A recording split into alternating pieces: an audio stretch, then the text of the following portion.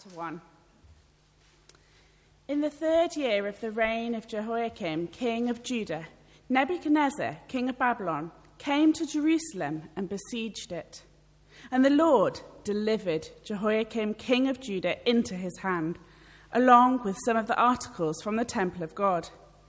These he carried off to the temple of his God in Babylonia and put in the treasure house of his God.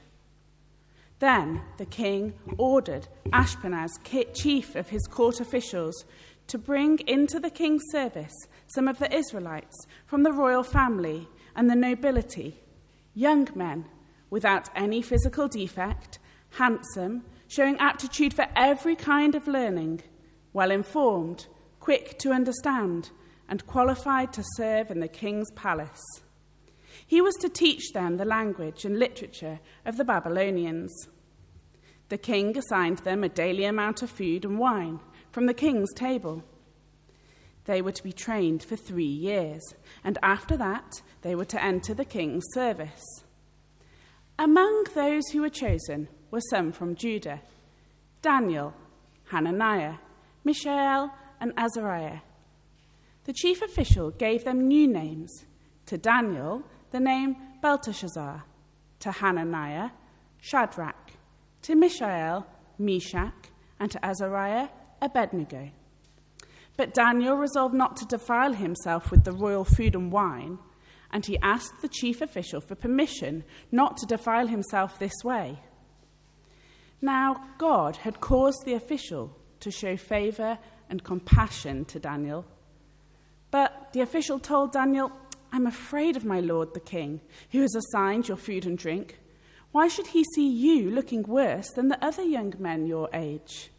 The king would then have my head because of you." Daniel then said to the guard, whom the chief official had appointed over Daniel, Hananiah, Mishael, and Azariah, "Please, test your servants for 10 days. Give us nothing but vegetables to eat and water to drink. Then compare our appearance with that of the young men who eat the royal food, and treat your servants in accordance with what you see." So he agreed to this and tested them for 10 days. At the end of the 10 days, they looked healthier and better nourished than any of the young men who ate the royal food. So the guard took away their choice food and the wine they were to drink and gave them vegetables instead. To these 4 young men, God gave knowledge and understanding of all kinds of literature and learning, and Daniel could understand visions and dreams of all kinds. At the end of the time set by the king to bring them into his service, the chief official presented them to Nebuchadnezzar. The king talked with them, and he found none equal to Daniel, Hananiah, Mishael, and Azariah, so they entered the king's service. In every matter of wisdom and understanding about which the king questioned them, he found them 10 times better than all the magicians and enchanters in his whole kingdom. And Daniel remained there until the 1st year of King Cyrus.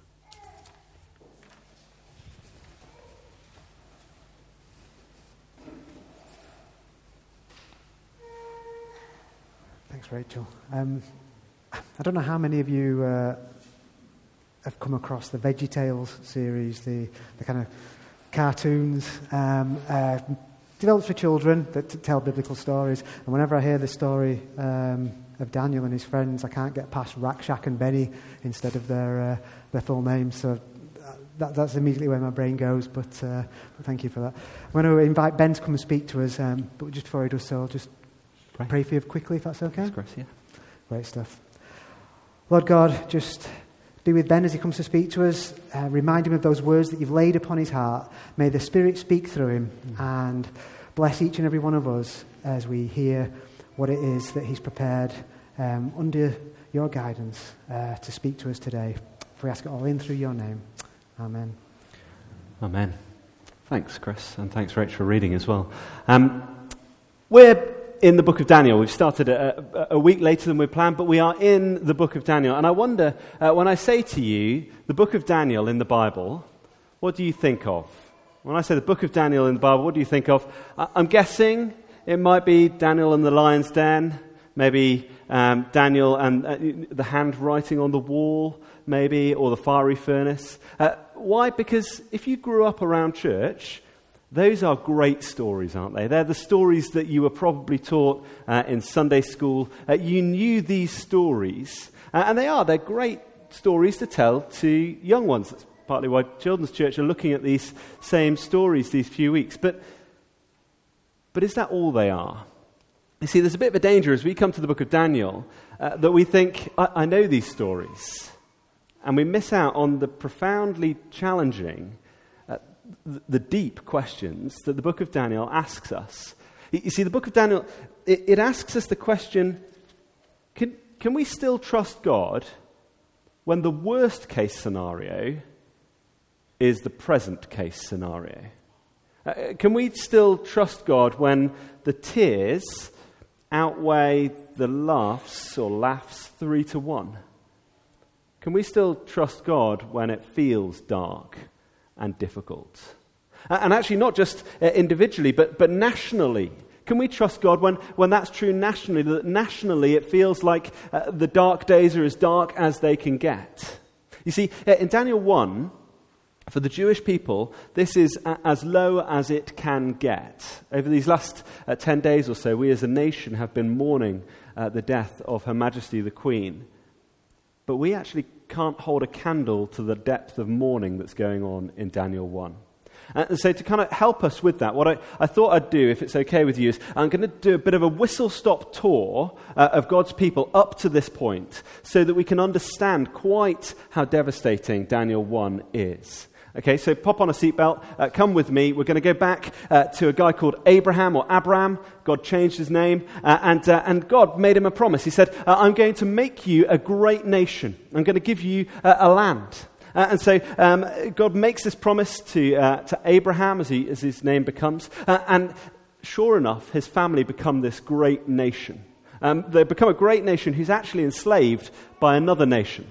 And so God, he calls his people out from that nation and he gives them a land. The land whose capital actually is Jerusalem.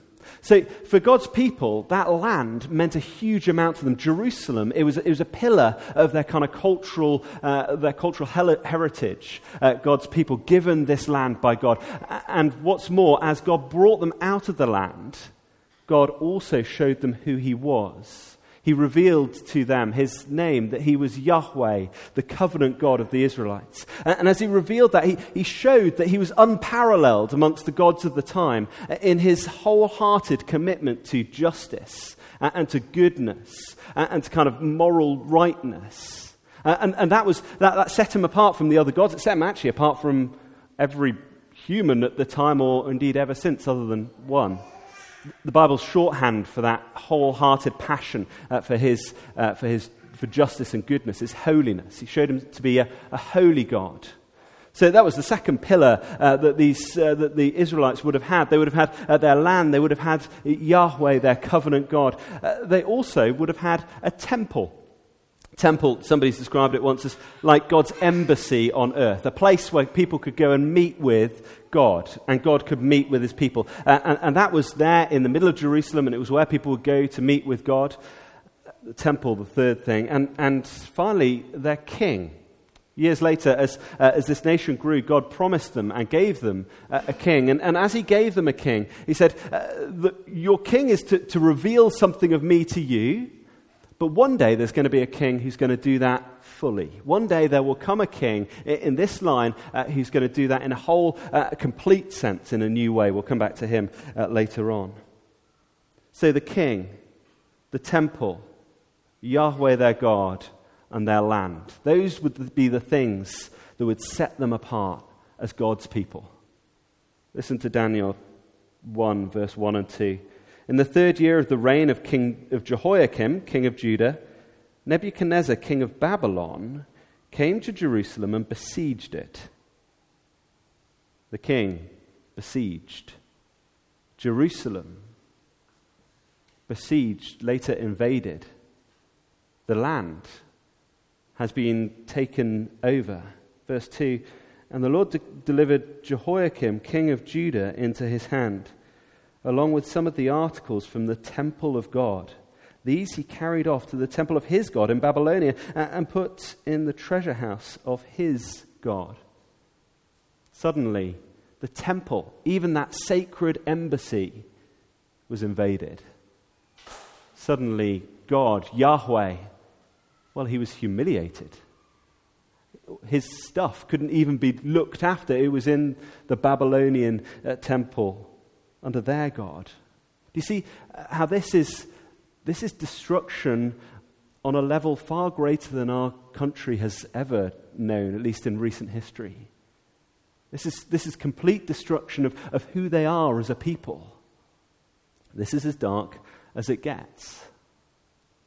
And yet, even as I say that, we haven't experienced it this much, but we have experienced some destruction in our country, haven't we? With the death of the Queen, at least part of the worries that we have is actually, are the things that she stood for going to carry on?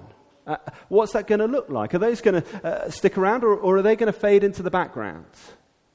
Over the past few years, we've seen formerly kind of trusted sources of authority taking a bit of a backseat, haven't we? This is part of the rise of the whole fake news phenomenon that mainstream media now takes a bit of a backseat. In fact, within our culture, and if you're here and you're a Christian, this perhaps is the most concerning, we look at the church and we see that has been sidelined. Hemorrhaging numbers, collapsing around us. If we're honest, we've got the new census data coming out soon.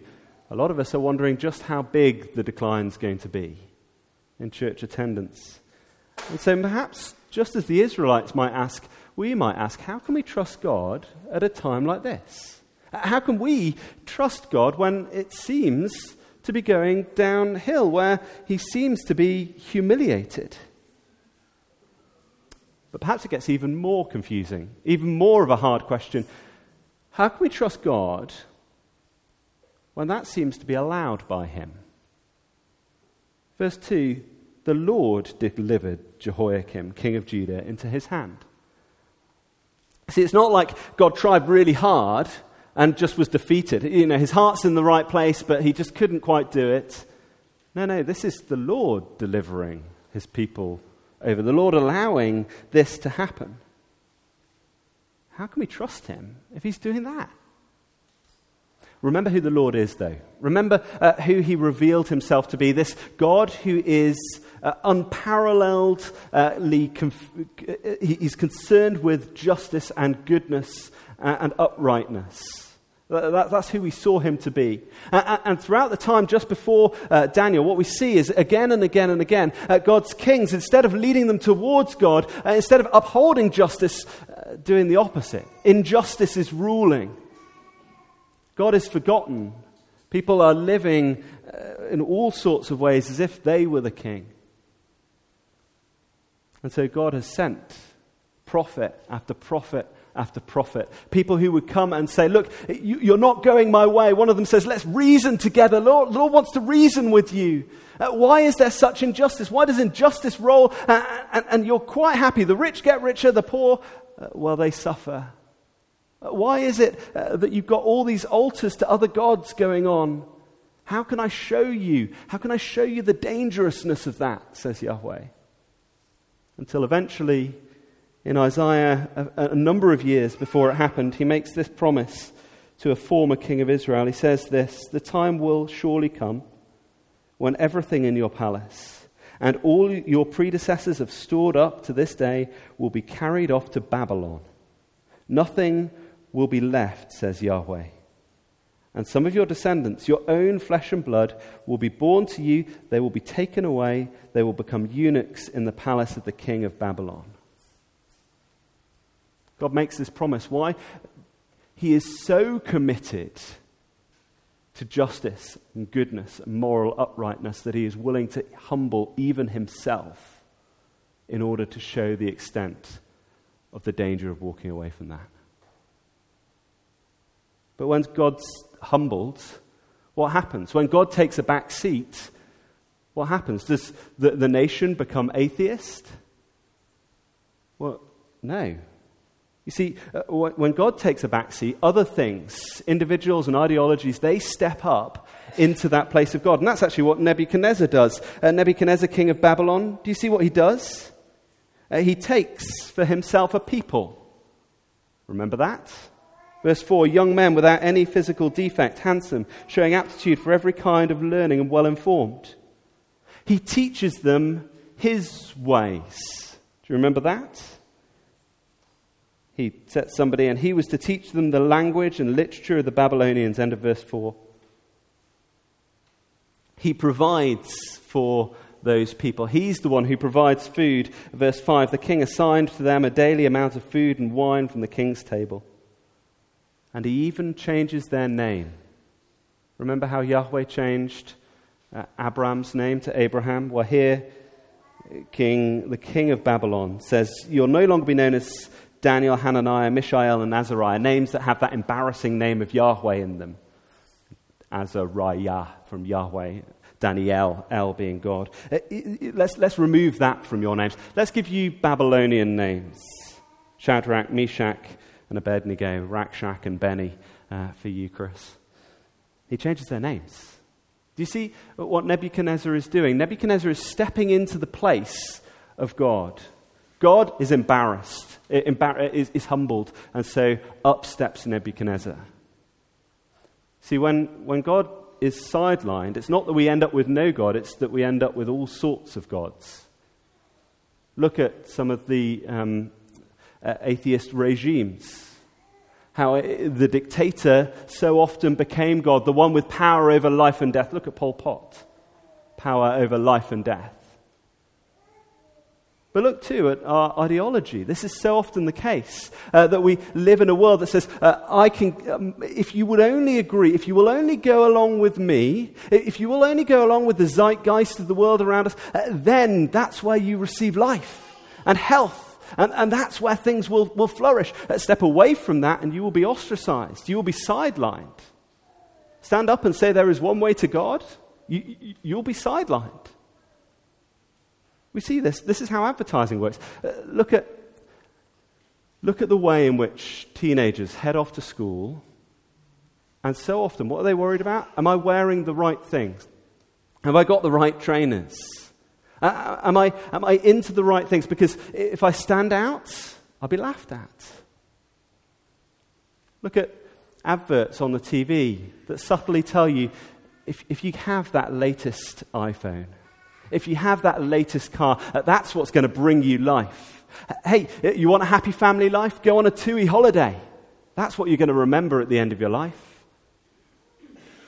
This is how advertising works, claiming to give life. And to the extent that we buy into it, is to the extent that we allow it to do so. See, where God's sidelined, all sorts of other things become God, but they don't last. Did you notice that slightly odd phrase? And it'll become more odd next week when we look a bit more at this book. But verse 21, it says, Daniel remained there until the first year of Cyrus. Now, Cyrus is another king. He's coming, but he's not coming for another 6 chapters. Like that's a fairly long way away from this. So why is it that in chapter 1 that suddenly Cyrus is kind of dropped in there? Well, he's dropped in there for this reason. Daniel is there at a place where Nebuchadnezzar looks like God, the one who gives and provides. And yet, Daniel the man is going to outlast Babylon the empire. Daniel the man is going to outlast the empire. You see, God humbles himself, but he will not remain humble. And so how do we respond then as God's people? Do we say, okay, well, look, there are lots of things claiming to be God. This is an evil culture. I don't want anything to do with it. I'm going to step away. I'm going to go and live in a convent somewhere, and that's me. Well, no, that's not what Daniel does. As we look at the book of Daniel, we see that Daniel, he does go to those lessons. He does learn the way of the Babylonians. Elsewhere, he's even called by his Babylonian name, Belteshazzar. He's given that name. He works with that. And yet Daniel, living in that culture and working for the good of that culture, needs to remind himself there needs to be a place where I know that I'm not going to allow Nebuchadnezzar to become God in my life. I'm going to remind myself that I truly trust in Yahweh and not in Nebuchadnezzar for my life and my health and my future and my flourishing. And so what Daniel does is he draws a line in the sand. And it's the line of the food that he's going to eat. Now, I could sit and chat with you for hours, and quite happily do so, about what it is about the food or what it isn't about the food that means that Daniel particularly chooses this line. Where I've come to on this is that it's not actually so much about the food itself. But this is a place where Daniel says, I am going to put a marker in my life, somewhere where I'm going to limit my freedom in order to remind me that Nebuchadnezzar isn't God, in order to remind me that it's not him who's giving me life and health and happiness. And so Daniel, he limits his freedom. He says, I'm not going to eat that food. My friends, we live in a culture that so often is offering us all sorts of alternatives, all sorts of things that will give us life. Maybe as Christians there are times when we need to say, I'm going to limit my freedom in order to remind me that my God isn't this world, but is the God of the Bible. It might be that I'm going to limit my freedom and read my Bible before I read the newspaper or the news app on my phone, because that's a place where I need to start my day by reminding myself of truth and not opinion. It might be that I think, actually, social media is an area that so often I think will give me life and satisfaction. I need to stop myself. I need to set a timer to say I'm not going to spend as much time on social media. I don't know what it would look like for you. Maybe it's resolving not to buy the latest whatever.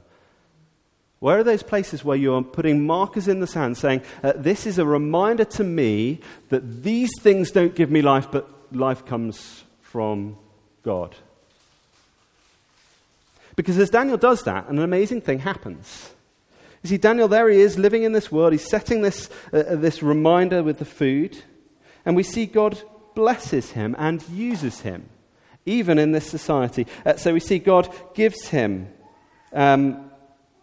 honor before the official. Verse 9, and now God caused the official to show favor and compassion to Daniel. God gives him good health, even though he's eating essentially salads for all his meals. He's there in front of the official. The official's worried about whether Daniel will flourish like the others. He eats salads, and at the end of 10 days, we're told that, verse 15, at the end of 10 days, he looked healthier and better nourished than any of the young men.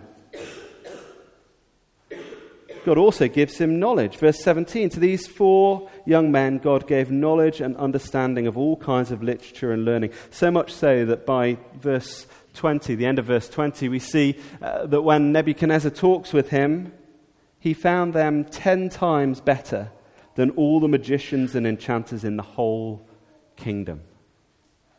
See, God uses his faithful servants to reveal who he is. As his faithful servants live with Yahweh as their king and not Nebuchadnezzar, he uses them in that culture. He brings them to a place where, as we go through Daniel, we're going to see Daniel and his friends being able to speak of that God of holiness. But boy, that can be hard, can't it? To draw those lines, to remember who our God is. And yet, if Daniel can do it, can we not do it all the more? Because we've seen, haven't we, that promised king, the one other person who came and who lived the life that was full of justice and kindness and goodness and moral uprightness.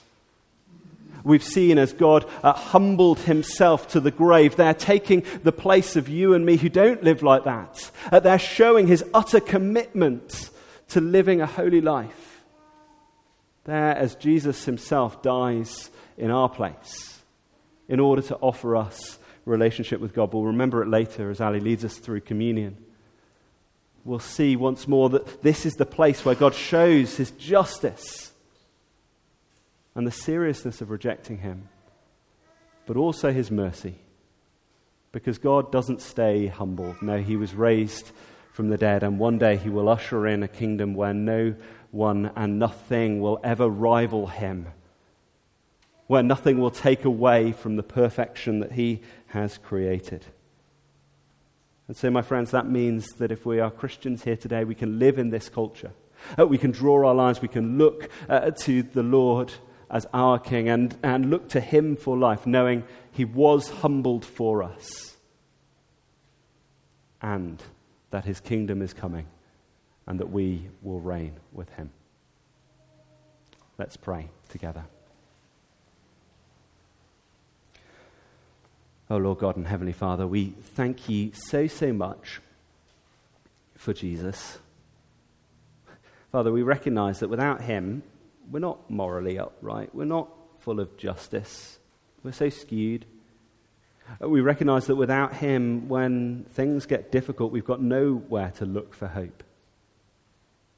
Help us, Father, in a world that often doesn't know you, to be those who speak and live for you. Give us wisdom, I pray, going away from here, to know where are those places that maybe we're just tempted to think this is giving me life rather than you. Help us, Father, to bring those things under your lordship. And help us as we celebrate communion to remember the God who is so committed to holiness that he would humble himself for us, and yet so committed to us that he would go through the grave in order that we can be right with him. Amen.